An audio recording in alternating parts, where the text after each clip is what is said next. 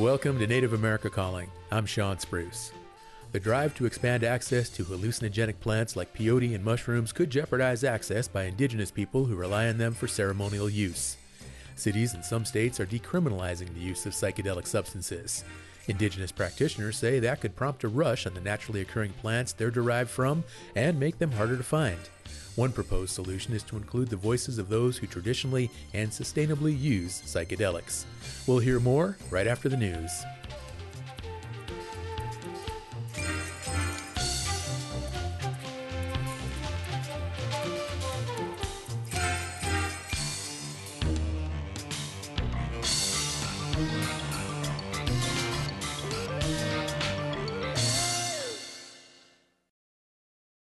This is National Native News. I'm Antonia Gonzalez. A stretch of highway running through the center of the Blackfeet Nation has been renamed to honor the late Blackfeet Chief Earl Oldperson. Montana Public Radio's Ellis Julin reports from Browning at the highway's dedication ceremony. A group of more than 200 people gathered alongside the section of U.S. Highway 89 that now bears Chief Oldperson's name. As the new road sign was unveiled, drummers played one of the chief's favorite songs used to celebrate a victory. Several dozen friends and family of Oldperson got up to share their favorite memories of the beloved Blackfeet leader, along with members of Congress. State Senator Susan Weber carried the bill to rename this stretch of road. And it feels really good. It's done. We did our best towards our chief. His name will always be here, and it'll always be on the map.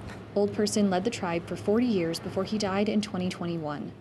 The renaming ceremony is part of the first day of the Blackfeet Nation's North American Indian Days, an annual celebration which will run through the weekend. For National Native News, I'm Ellis Julin.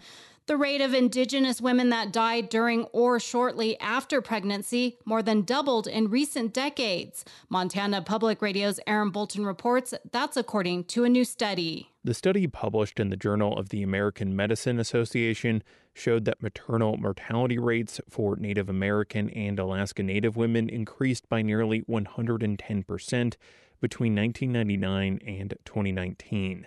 That was the largest increase among all racial groups. Deaths among Indigenous women were especially high across the Great Plains. Northern mountain states like Montana were also found to have high maternal death rates among all races. Researchers say it's hard to determine what drove the spike in deaths among Native American pregnant women because death records across the country can vary widely. Researchers say racial disparities among pregnant women can in part be attributed to systemic and interpersonal racism. For National Native News, I'm Aaron Bolton. Guatemala celebrated the holiday known as Day of the Army this week, while many indigenous groups marched to commemorate what they called the March of Memory, to remember the thousands of largely indigenous lives lost at the hands of military forces during that Central American country's decades-long civil conflict. Maria Martin reports. Members of the organization Hijos, made up of the children of war victims and their supporters, took to the streets of Guatemala City. They shouted "Never Again" and carried pictures of their murdered and disappeared loved ones in honor of the thousands of lives lost during the long civil war that began in the wake of a CIA-sponsored military coup in 1954. The so-called March for Memory has taken place annually since 1999, 3 years after the signing of peace accords ending the 36-year-old civil conflict, in which the government attempted to crush guerrilla uprisings to change this deeply unequal society. The annual commemoration also takes place in opposition to the celebration of the annual holiday known as Army Day. Some in the march called that celebration an insult to the victims of the conflict. It was the military, according to the United Nations, that was responsible for more than 90% of the 200,000 killed and disappeared during one of the longest civil wars in the Americas, in which at least 600 massacres took place and some 400 indigenous villages were destroyed. For National Native News, I'm Maria Martin. And I'm Antonia Gonzalez.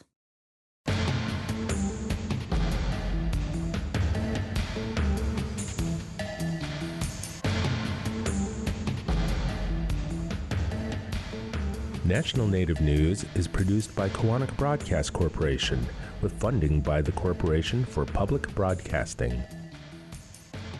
Is your tank empty? There's another gas you should be worried about. Carbon monoxide can kill in minutes. But you can stay safe by placing CO alarms in your home. Support by the U.S. Consumer Product Safety Commission. Ready to start, manage, or grow your small business? The U.S. Small Business Administration can help with advice and resources. See what SBA can do for you. Go to sba.gov/start.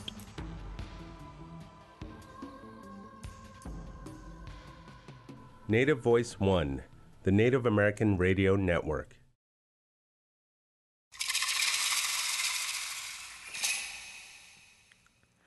This is Native America Calling. Indigenous people have history with hallucinogenic plants and certain parts of animals in ceremony and healing. They're considered a sacred element among some tribal traditions. However, those same psychedelics are used recreationally and increasingly medicinally by others. There's growing momentum in this country to decriminalize psychedelics like mushrooms and peyote, and that has Indigenous practitioners worried about their ability to access what they consider a sacrament. We'll hear about an instance in Mexico that is a cautionary tale for what can happen when psychedelics become a commodity. We'll also get a guide on the importance of some hallucinogens from a religious standpoint and what the trend is for access and legality. As always, we welcome you to our conversation. If you have knowledge or concerns about ceremonial hallucinogens, or maybe you have questions, call in today. 1-800-996-2848. That's our number, 1-800-99-NATIVE. On the line in New York is Dr. Yuria Salidwin. She's an Indigenous scholar, activist, and senior fellow of the Othering and Belonging Institute at the University of California, Berkeley. She's Nawa and Maya. Dr. Salidwin, welcome to our show. Thank you. From Berkeley, California, we're joined by Marlena Robbins. She's a second-year doctoral student at the School of Public Health there at the University of California, Berkeley. She is Dene. Marlena, thank you for joining us. Oh, Yate. Thank you for having me. Yate to you as well. And Dr. Salidwin, I'd like to begin with you, and please explain to us how psychedelics are used as medicine by the general population and how that differs from the way Indigenous religious practitioners use them. That's a difficult question to answer just briefly. And in general, this whole field of what the West calls psychedelics is extremely complex and multi-layered to really be able to address within just one conversation. So this is something that has been creating lots of concerns for Indigenous nations. But as a nutshell, just by the word psychedelics that the West uses as the manifestation of the mind, the manifestation of the human mind, that's its meaning, contrasts profoundly with the ways, the ontological aspects that Indigenous nations use it. Within the Indigenous way of being with these sacred medicines, spirit medicines, these are medicines that are connectors to spirit, or what I would say it's the animating principle of life. So it is not anthropocentric view, but rather it represents the kin-centric views of relationality that are broad in Indigenous nations worldwide. And with kin-centric, I mean that our relationships with all of living beings, including natural phenomena, as our family, as our kin. So we are close relatives with all that is. So these medicines would allow the possibility of regaining balance from the shifting of the awareness of that close belonging to natural earth systems. So within what the West use as psychedelics, the only benefit that these medicines are focused on is only on the human self, right? It's about addressing issues of depression, anxiety, isolation, whatever the huge mental health problems that are huge or very important emergencies at the moment at the global level, at the social global level, but focusing then again only in the well-being of humans.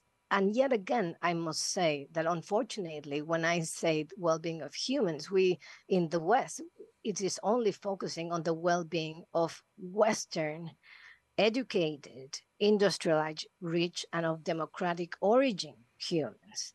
That is what we call in the scholarly literature as weird groups. So the benefit is returning only to the humans and only to the privileged humans in the West that reach this benefit. So only with that little nutshell, it gives a lot of understanding of how completely contrasting views with engaging with these spirit medicines between the West psychedelic system and indigenous traditions engaging with spirit medicines.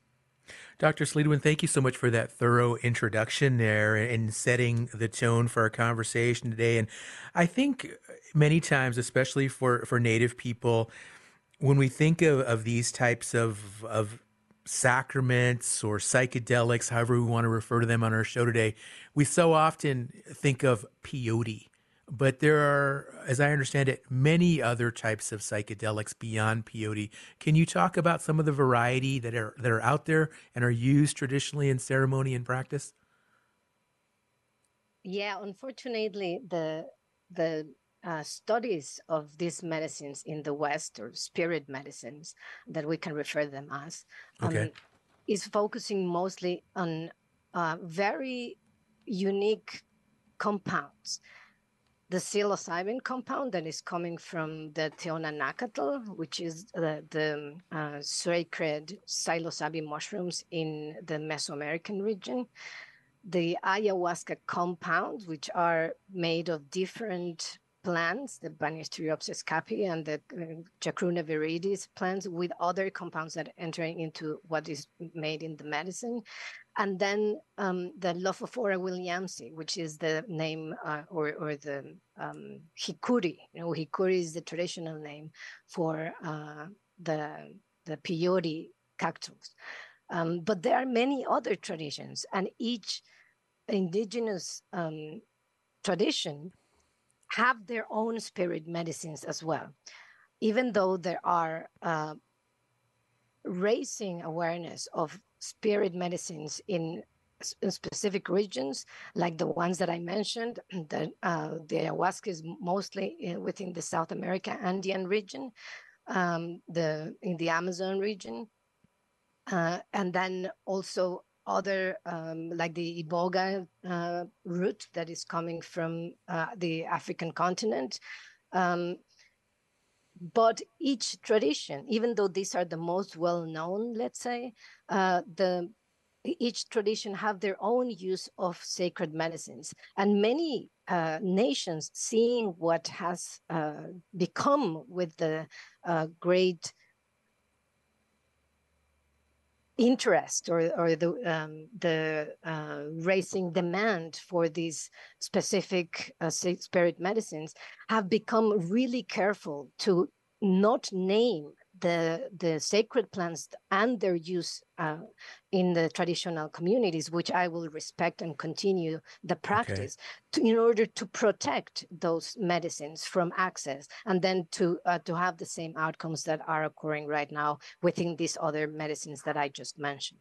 Okay. So, and I'm glad you mentioned that, how protecting these names, because that's a focus of our show today here, is this push to expand these spirit medicines, as you describe them, into states and cities. And what are your concerns going forward with regard to the possibility that could reduce the supply available to traditional healers and others who want to use these spirit medicines for ceremony and such? There are very concrete problems that we have identified, and for that also I'd love to to point to your audience to a paper that was published last December. The name is Ethical Principles of Traditional Indigenous Medicine to Guide Western Psychedelic Research and Practice, which was published in the Lancet Regional Health Americas, in which we identified different ethical principles to guide the practice and field of Western use of spirit medicines. And not only do we identify the problems and concerns that are more salient in these areas, but also some of the solutions that can be also implemented in order to counteract the continuation of these violations of rights. So within these 8 principles, there are overarching 8 principles within 4 different scopes. One is the acknowledgement of the indigenous traditional knowledges and practices that are actually the origin of Western psychedelic medicine. And with this, I say that even though some of the medicines that are being used within the psychedelic field have been developed in the lab, it can arguably be said that the development of the field of psychedelics had its origin from the traditional medicines of indigenous peoples, which have not received any acknowledgement formally in the West, and that it's actually driving the use of psychedelic medicines. The problems as well within this specific one is that as I mentioned earlier, the focus that brings these medicines that are communal in origin, collective in origin, or kin-centric, bringing them into anthropocentric sense. But there are many other problems within the field, mainly that the free, prior, and informed consent, which is one of our main indigenous rights in the Declaration of the Rights of Indigenous Peoples, is very rarely respected. And it's most time also misunderstood how to really use it within or address it within the psychedelic field. Communities of origin are rarely, if almost not always, not almost Dr. Salidwan, never. I'm sorry. We're going to have to go to break here, but I'll let you finish when we come back, okay? Short break.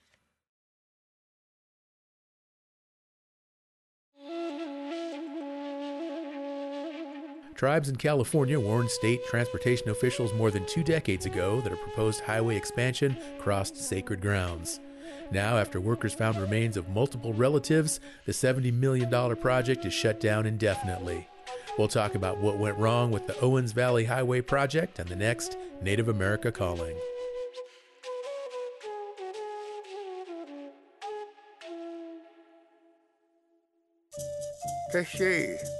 Honchua otakanian hon yam pa os yeleke nawe. Let's declare yam ton have tequin ton yeleke nawa. Hana yam wellness tequin ite manawe. Yam ton aquamos awa shua to esadapton is healthcare.gov/coverage kun awa to esadapton 1-800-318-2596 up in an aken up to. Look at Centers for Medicare and Medicaid Services don't up in an utlock nawe. Elaqua. You are listening to Native America Calling. I'm Sean Spruce. We're talking about psychedelics and indigenous access to hallucinogenic medicines today, spirit medicines perhaps. Give us a call to share your thoughts and comments on the air. Do you see promise in psychedelic medicine? Do you think it should be a resource for tribes to tap for economic development? Or maybe you're from a tribe that doesn't have a cultural connection to hallucinogenic plants and you have concerns. Share any of your insights at 1-800-996-2848. That's 1-800-996-2848. Phone lines are open. On the line is Dr. Yuria Salidwan. And Dr. Salidwan, you were explaining before break the role and how some of this access to these spirit medicines is difficult for indigenous people. Please continue what you were saying. Yes, Sean, thank you. And I was trying to address the concrete problems that are being raised within the Western-based psychedelic research. the programs that are being developed for training, and also the psychedelic assisted therapies that are also becoming more and more coveted in the West. But how these different ways of relating within the West decontextualize and capitalize on indigenous heritage, tangible and intangible heritage. Our indigenous ceremonies, our rituals, our traditions, principles and ideas are being used without the free, prior, and informed consent that, as I was mentioning, is one of the most important indigenous rights, and how these communities in the communities of origin relate with these practices. But there are also other problems that I want to mention that have been generated by the excessive pattern of consumption of these medicines in the communities of origin and then also abroad that have also related to cultural appropriation and then again with the capitalization, commodification of our indigenous traditions, with the sharp increase of use and nowadays, unfortunately, with corporate use as well advocating for their benefits without first realizing and looking for ways of repairing the perpetuation of violations to our rights as indigenous peoples. So the basic access to our health services and minimum, we don't have most times access to our own indigenous systems. Many times in countries they continue to be persecuted or superseded to Western systems of medicine, and indigenous health continues to be more problematic for access for our own peoples. Within the world, there are places in which indigenous peoples have as much as 20 years less of life expectancy because of lack of this access. In the US alone is 6 years less of life expectancy, which is the lowest in all ethnic groups in the United States. And all of these also have repercussions that are coming from the capitalization of our traditions. Okay. Thank you so much, Dr. Salido. And earlier you mentioned psilocybin. And it's good timing because our producer, Andy Murphy, spoke with Dr. Osiris Garcia Cerqueda, who is a history professor at the meritorious Autonomous University of Puebla. He is Mazatec from Huautla de Jimenez in Oaxaca, Mexico. And he's speaking with Andy through an interpreter, Ivan Garcia, who is with the Indigenous Medicine Conservation Fund, and they're talking about access to this sacred psilocybin mushroom in his community. El uso que el pueblo mazateco le da los hongos y los... So the Mazatec people use psilocybin mushrooms for the treatment of mental, spiritual, and physical diseases or ailments, and they can go to a healer which they call the chontachine, and they go to them to orient them and get a type of diagnostic. It became known worldwide, and many people started buying mushrooms for locals. But many times they weren't really interested in the traditional ceremony. They were just interested in eating the mushrooms. So it became a commodity. The mushrooms were suddenly a thing that could be sold. And then there started being this competition, you could say, to sell the mushrooms and who could get more to sell. People started calling themselves healers. So this has brought like an influx of this type of tourism into the region for many decades and has strongly influenced the community in many ways. Nature and the ecosystem around the area affected in a way that less mushrooms are available. And these are also due to things like globalization and things like expansion of urban cities that is also causing this damage to the biodiversity and thus to the amount of mushrooms that are available in the wild. What are the Mazatec people doing to defend this mushroom and defend their rights to access this mushroom? The Mazatec people have always protected ceremonies and their culture in general. Many of the traditional healers, they also understand that it is very important not to share. They believe that it is important not to share their knowledge just with anybody or very easily. So they are actually very protective of their culture, very protective of their traditions still today.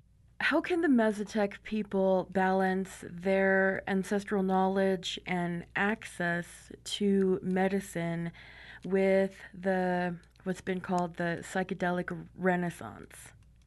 He says that even though they hold to their tradition and some of them are very reserved, that doesn't stop them from sharing because they believe that the medicine is for the world to use and for everybody. So it should be available. Since the people started coming, there has been a misuse of information. It's not that the community is angry necessarily. There should be a respect and a mutual sharing relationship, and that we could search for ways in which people can come learn things, but also teach things to the community about how to move forward in holistic approaches to mental health and holistic use of these plant medicines. That was Dr. Osiris Garcia Cerqueda, history professor at the Meritorious Autonomous University of Puebla in Mexico. Folks, what we're learning about here today with regard to issues such as psychedelic tourism is that there is medicinal use that these spirit medicines are being tapped for, and also recreational uses. And what we want to talk about now is what type of research is being done with regard to spirit medicine, and specifically through an indigenous lens. And to do that, we're joined now by Marlena Robbins, who is in Berkeley, California. She's a second-year doctoral student at the School of Public Health at Berkeley. She is Dene. Marlena, thank you for joining us. Thank you. Thank you for having me. Absolutely. Well, please tell us, how did you come to study spirit medicines, psychedelic medicines, and why are they specifically important to you now? Okay. Thank you for that question. So my journey within the plant medicine started with sobriety. And really, that was my healing journey. That was the start of my healing, really questioning my relationship with alcohol, what it was doing to my body, my relationships, and how it was the path that it was leading me down. So once I found sobriety, I started incorporating art in the creative process, and that became a new form of medicine, and really advocating for art in Indigenous mental health. And then I knew that I needed more work. I needed to do more work on myself and really understanding this trauma and where it was coming from, and the trauma that my family was holding, and where the source of it, what is it, who, what, when, where, how, why. And so started going to counseling and therapy. And my partner asked if I had ever sat with mushrooms, and I was open to it. I remember my mom talking about it when I was little, and talking about her mushroom journeys and her acid trips, and just never thinking that I would ever have access to that there were just stories, like kind of relics or the dinosaurs almost. Just I wouldn't be able to do it. So he brought the mushrooms, and we sat with them, prayed with them. I talked to them. I said, I'm trying to heal my family. Show us what we need to do to heal. Help us. And it was beautiful. I mean, the first experience was that reminder of love. Like, love is still intact. It's still a part of us, of my family. It's still very much protective of us and a part of who we are. And so from there, I was able to sit with my mom and have a beautiful, powerful experience that changed the entire trajectory of my life. I started researching cultivation methods, researching microdosing, which is small increments of psilocybin mushrooms based off of the stamets stack, so lion's mane and niacin in a pill form with the mushroom, incorporating some type of regimen. So meeting the medicine halfway, like working out and eating healthy and being very conscious of the things that I watch. And and listen to and read, really incorporating a healthier lifestyle to meet the medicine halfway. And so my dad, he grew up in Fort Defiance, Arizona. I was diagnosed with stage 4 liver and gallbladder cancer, and I was able to talk to him about the research being conducted with psilocybin mushrooms in end-of-life cancer patients. And we had the medicine on hand. He didn't do it, and I think that was in large part to the Nixon administration and the Vietnam War, the vilification of these medicines turning into Schedule 1 substances, and it just went against his moral compass. So it was the fact that he had it as an option. And that is what really drove me to this research, is that there are enough people who are exposed to uranium mining radiation developing cancer later on in their lives and don't have this as even an option. It's not even a conversation. So that right there was what drove me to this research. Okay. Marlena, thank you for that story. And you mentioned your father who chose not to partake in these medicines. And I want to ask you a little bit more about that because, there is in some circles negative connotations that are associated. And you mentioned the Nixon administration. I think a lot of people right away when they hear the term psychedelic, they immediately think, 1960s and Woodstock and just people on these bad trips. I mean, you even used the word acid trip yourself. And is that part of your work to also demystify and just better educate people about what these medicines are really all about? Yes, definitely. That is a part of my fellowship with the Berkeley Center for the Science of Psychedelics. My research, a qualitative research, multi-generational perspectives of psilocybin mushrooms in urban indigenous communities. And it's really to gain a full spectrum, a full range of perspective when it comes to specifically psilocybin mushrooms, but eventually I would love to do psychedelics as a whole, from the earth-based medicines, ayahuasca, peyote, mushrooms, of course, and then the more lab-created medicines, ketamine, MDMA, LSD, but to really demystify the perception of indigenous people in psychedelics as being these very, how would you say, I think indigenous people within psychedelics becomes a very homogenous identity of being these very spiritual beings who can be one with earth and talk to the animals, which we can. We can do those things. We are tapped into those energies, but that's not all of us. And I think it's important to see indigenous people as real contemporary modern human beings who are influenced by religion, politics, popular culture, and other types of cultures, other types of religions and spiritualities, and that we're not all on the same page when it comes to these medicines. So there can be a very conservative perspective of those aren't our medicines. They don't belong to us. That's for their culture over there. Or it might go against their religion. It might go against their belief in our healthcare systems and being more tied to Western medicine. And then on the other side of it, this very liberal perspective of being open to maybe sitting in ceremony or experiencing them at Woodstock or at a music festival or on a hike or with family, with friends, and being open to exploring our inner self and in a more maybe ceremonial setting, healing with family. And that's something that Dr.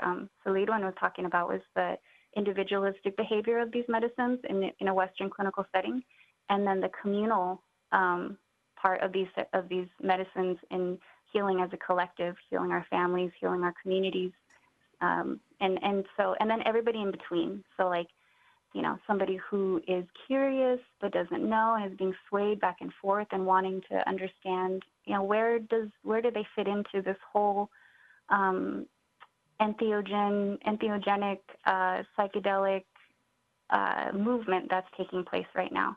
Sure. These are all really good points, Marlena. And earlier, Dr. Salidwan mentioned how these can be used to treat depression and anxiety, and you mentioned using them in your efforts to combat or to embrace sobriety. But I also want to ask you, I mean, what are the risks that are associated with these types of medicines? And would you feel safe recommending them to any Native person who might be suffering from depression or anxiety or on the road to sobriety?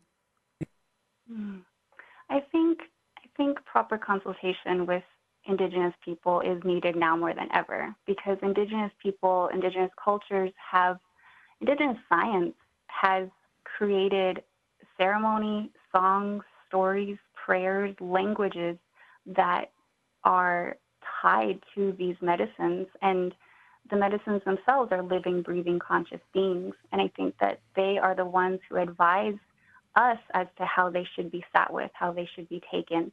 And I think that having that knowledge it creates a vessel, it creates a place and a time to sit in protocol, to sit in ceremony, and be able to safely take these medicines. So I think that, like, if a person who's going through addiction or depression or anxiety, that consultation, those efforts, the preparation for sitting with the medicine, and knowing that we're about to embark on this whole other journey that's an intergalactic journey that needs to be navigated by people who know what they're doing. Okay. We're going to have to take a break, Marlena, but I appreciate you mentioning it to people who know what they're doing, because I'm thinking of somebody who might be listening to the show right now and might not have access to a ceremony, might not have access to a traditional healer, but they might be thinking, but geez, maybe these would help me. Maybe I could just do this on my own. We're going to talk more about that right after this break, folks. Support for this program provided by Vision Maker Media, who envisions a world changed and healed by understanding Native stories and the public conversations they generate. Nurturing the next generation of storytellers with courage, generosity, creativity, respect, and commitment. 45 plus years of Native stories and Indigenous knowledge through film and media can be found at visionmakermedia.org, whose slogan is, "Together we are Vision Makers." This is Native America Calling. We're talking about indigenous psychedelic medicine, and there's still time for you as a listener to join this conversation. Are you concerned about indigenous access to medicines like mushrooms or peyote? Give us a call, 1-800-996-2848. That number again, 1-800-996-2848 to join today's conversation. And we are speaking now with Marlena Robbins, who's a doctoral student in the School of Public Health in Berkeley. And Marlena, you were talking earlier about the importance of using plant-based medicines, such as the ones we're describing today, in a ceremonial setting with people who understand, indigenous people who understand how they are properly used. But as I posed before going into break, what about somebody who is listening to our show right now and might not have access to a traditional healer? Maybe these types of plant medicines are not part of their cultural heritage. They don't have that type of network to tap into to learn about these things. What do you tell that person who's listening to the show today who's thinking, geez, maybe I should try mushrooms to help with my issues, mental health issues? The first thing is research. Take your time getting to know the medicine, getting to know yourself and what ailments you have, whether it's depression, anxiety. Like, the medicine is only a part of it. It's not a cure-all. It's not going to fix everything for the individual or for the person. It's really how the person is going to show up for the medicine and the work that they're willing to put in to have that experience, because there's work that goes in prior to sitting with the medicine. That's a lot of reflection, a lot of internal reflection, really acknowledging our habits, our good habits, our bad habits, our eating habits, whether that we're struggling with addiction or, where is that coming from? Because there's a source of that. And so a lot of reflection, time, research, patience, so much patience, and outreach, and finding communities that are willing to open up about their experiences with these medicines and how to navigate. So there's different organizations out there, MAPS, Multidisciplinary Association of Psychedelic sciences, I believe. There's Shakruna Institute. There's the Berkeley Center for the Science of Psychedelics. So there's so much research out there taking place. Well, Marlena, thank you for all of those insights and sharing your experience. And I know you mentioned earlier how it's important it is to implement this with exercise and diet. So what's really come across loud and clear today is that this has to be a holistic approach with regards to these medicines in conjunction with other positive lifestyle activities and such. And I'd like to now bring in a third guest who is joining us from Occidental California, Miriam Volat. She is the co-director of the River Styx Foundation and interim director of the Indigenous Medicine Conservation Fund. Miriam, welcome to our show. Thank you, Sean. Glad to be here. Absolutely. Wonderful to have you, Miriam. And I understand there was a first ever psychedelic conference that just took place last month in Denver. And tell us more about that. Specifically, what we're interested in is some of these legal issues now that are at play with regard to Native people and their access and use of these types of plant medicines. Well, the Indigenous Medicine Conservation Fund that I'm the interim co-director for was formed almost 3 years ago now at the request of some Indigenous traditional knowledge holders and who have, heritage relationships with some of the medicines that are being impacted by the increased interest in psychedelics, spirit medicines. And one of the really important pieces that they feel is essential in order to really ensure a future where Indigenous people, their medicines, their knowledge are protected and conserved during this time of a lot of increased interest, is that their voices need to be lifted up in unusual spaces like the MAPS conference. And so, as some of our partners in IMC said, it's kind of like going into a very foreign land or even almost enemy territory, and just being able to put the message down that it's really, really important that if this renaissance or mental health movement is not going to be just yet another extractive industry, another kind of wave of,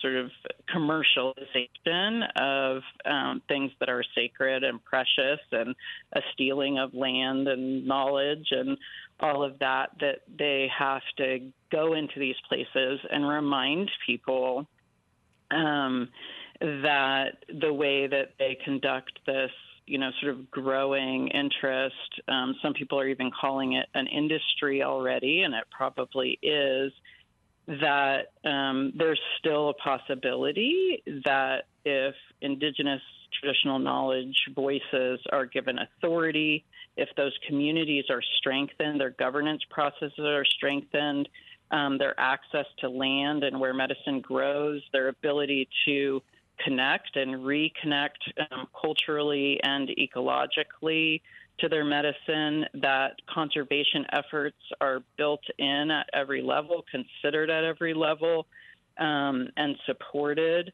that their, sort of knowledge and also heritage rights to these medicines are given authority, that there's a chance that this won't, essentially just be another colonial wave. And so I think that's why our leadership wanted to be there. And I think that speaks directly to, basically policy, research, all of the changes that are happening, if they're not considering Indigenous heritage, knowledge, rights, the conservation of the medicines themselves, then they're really missing the point. Miriam, These medicines are legal in states such as Colorado and Oregon, and I want to talk about what that means for Indigenous access. But before we do that, let's go to the phones where we have Pablo, who is listening on the Tohono O'odham Nation in Arizona on station KOHN. Hello, Pablo. Hey, how you doing, Chief? I'm doing okay. How about yourself, Pablo? All right, I'm sitting out here in the Arizona distance, 113, but I'm sitting under Ramada. I don't care how hot it is. There you go. There you go. Yeah. What do you know about spirit medicines, Pablo?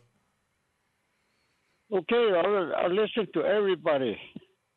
Well, like out here in the Tohono O'odham Nation, we are somebody gets sick or anything like that. We use the hawk feathers, or the coyote tail, or the owl's feathers. If we find an eagle, we do what they call it a whistle. That means kind of swipe everything off their body. Some of them, they try to take them to the hospital and they don't get well, so bring them home. So that's what we use. And also the what they call there's a black bird that flies around. They said don't ever let that come around. So anyway, that's what I want to let you know. And I know that I'm getting down to a point where I think I'm gonna do what they're doing. Even I'm getting down to where when a woman is pregnant, okay, to use one of those feathers to let the child come out good, because there's a lot of kids. A lot of these mothers lost their kids. Okay, that was Pablo, Tohono O'odham Nation there, Southern Arizona, talking about indigenous medicines, hawk feathers, coyote tails. Good stuff there from Pablo. Thank you for calling in. And Miriam, I want to go back to you now. And again, this whole issue with regard to conservation and access, and how some of these medicines are legal now in states, and it's possible they could be legalized in more states. What does that mean for indigenous practitioners? Well, I mean, it depends on where you are, and it depends on what medicine, and it depends on a lot of things. But two examples in Colorado that I would bring up would be iboga and peyote. So, in the last 10 to 15 years of iboga being used to address a lot of PTSD concerns in vets, iboga has also, the populations have dramatically declined. And Witi people in Gabon now have to travel long distances in order to get the medicine that they use for their way of life. And so in a place like Colorado, it's unequivocal that in the regulatory process, people have to be paying attention to sourcing, where things are coming from. They have to, like Yuria mentioned, engage in free, prior, and informed consent about where these medicines come from. And so just because it's legal doesn't mean it's all okay and that there isn't other steps that need to be gone through. I believe Colorado actually left peyote out, which is really important because in the United States, we know that not only is peyote ecologically have incredible pressures on it from the oil industry, agriculture, overharvesting, poaching, but also we have the ERFA amendments, which protect the use of Native American people. And it's really important that we don't put policies in place that jump the protections that, Native American Church and ABNDN people really rely on as one of the last kind of rights they have to protect their spirituality, their culture, their way of life. So I would just say that, in all these decriminalization efforts or policy change efforts, we have to listen to Native community leaders, spiritual leaders, cultural leaders about how to both ecologically, culturally, respectfully, consent-wise, not, jump, just having good, respectful engagements with each other. Miriam, earlier on the I don't know if that show, answered your question. No, it does. And I think it helps for our listeners to understand that certain Native people have the right to use peyote and to harvest peyote as a spiritual resource, which allows them in some cases to access this stuff. But I also want to bring back this question that we posed earlier with regard to the possibility or potential of some of these medicines being a resource that tribes could potentially tap for economic development. Any efforts or thoughts about commercializing some of these medicines and growing them on farms in a way to control their use and also their distribution for Native people? I think it's a really excellent question. And I think Marlena said it really well, where, sometimes in Western culture or dominant society, we kind of put Indigenous people or Native Americans in a monolith, and it's really not that way. So I think there are really incredible opportunities for that, but it would unequivocally have to come from the communities themselves. And, some of these medicines, in my very short time and as an ecologist supporting their conservation, there are real cultural norms against commercializing sacred medicines. So I think it's really going to depend on, which ones and what community. And but, I think, Marlena mentioned growing psilocybin. That seems to be one where a lot of that's happening already. I think peyote, there's a lot of cultural norms against commercialization. But, there are other medicines that I could imagine, certain communities that felt good about it and went through a good process being able to, do that should they choose. But I think it's complicated because these are sacred medicines. And so, what I hear a lot from the partners that we support through the Indigenous Medicine Conservation Fund is one of the problems, one of the places where disconnection actually comes in the communities is through commercialization. But I think there is exploration too with like healing centers or clinics or addressing alcohol use disorder. I know in the Amazon there's several different tribes that are looking at having clinics where people can come and really get remedied and really get support, and it can bring income into the community. Maybe they're not paying for the medicine directly, but they're paying for the food and the support. And so there are people exploring how that can be done in a kind of an ethical way that's kind of in alignment with the traditional and spiritual values around how medicine is shared. Well, that is unfortunately all the time we have for today's conversation. But before we wrap up, I want to thank all of our guests today, Dr. Yuria Salidwin, Marlena Robbins, Miriam Valat, and Osiris Garcia Cerqueda for what's been an illuminating Indigenous-led conversation on psychedelics. Join us next week for another lineup of discussions about Indigenous issues and topics. Our executive producer is Art Hughes. Our producers are Andy Murphy and Sol Traverso. Marino Spencer is the engineer. Sho McPolin is the digital producer. Nola Daves Moses is the distribution director. Bob Peterson is the network manager for Native Voice One. Clifton Chadwick is our national underwriting sales director. Antonia Gonzalez is the anchor for National Native News. Charles Sather is our chief operations officer, and the president and CEO of Koahnic Broadcast Corporation is Jacqueline Salee. Have a safe, enjoyable weekend.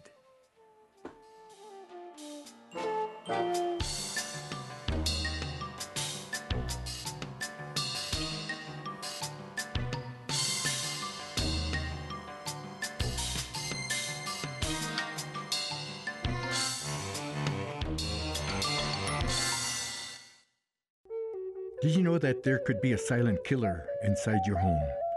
You may know it, carbon monoxide. It's a poisonous gas that can't be seen or smelled, yet it can kill a family in a matter of minutes. You can protect yours by installing carbon monoxide alarms throughout your home. Find more on the dangers of carbon monoxide and additional safety information at cpsc.gov. Support by the U.S. Consumer Product Safety Commission. Summer vacation time is here, and you're invited to get to know Albuquerque, New Mexico. The Mariachi Spectacular concert and conference brings vibrant artistic, cultural, and ethnic mariachi maestros to teach and share the culture of the music and its history. Legends such as Stephen Carrillo, Mariachi Cobre, and Jose Hernandez of Sol de Mexico provide a truly unique and extraordinary music and educational experience July 12th through the 15th. The Albuquerque Hispano Chamber of Commerce's Convention and Tourism Department supports this show.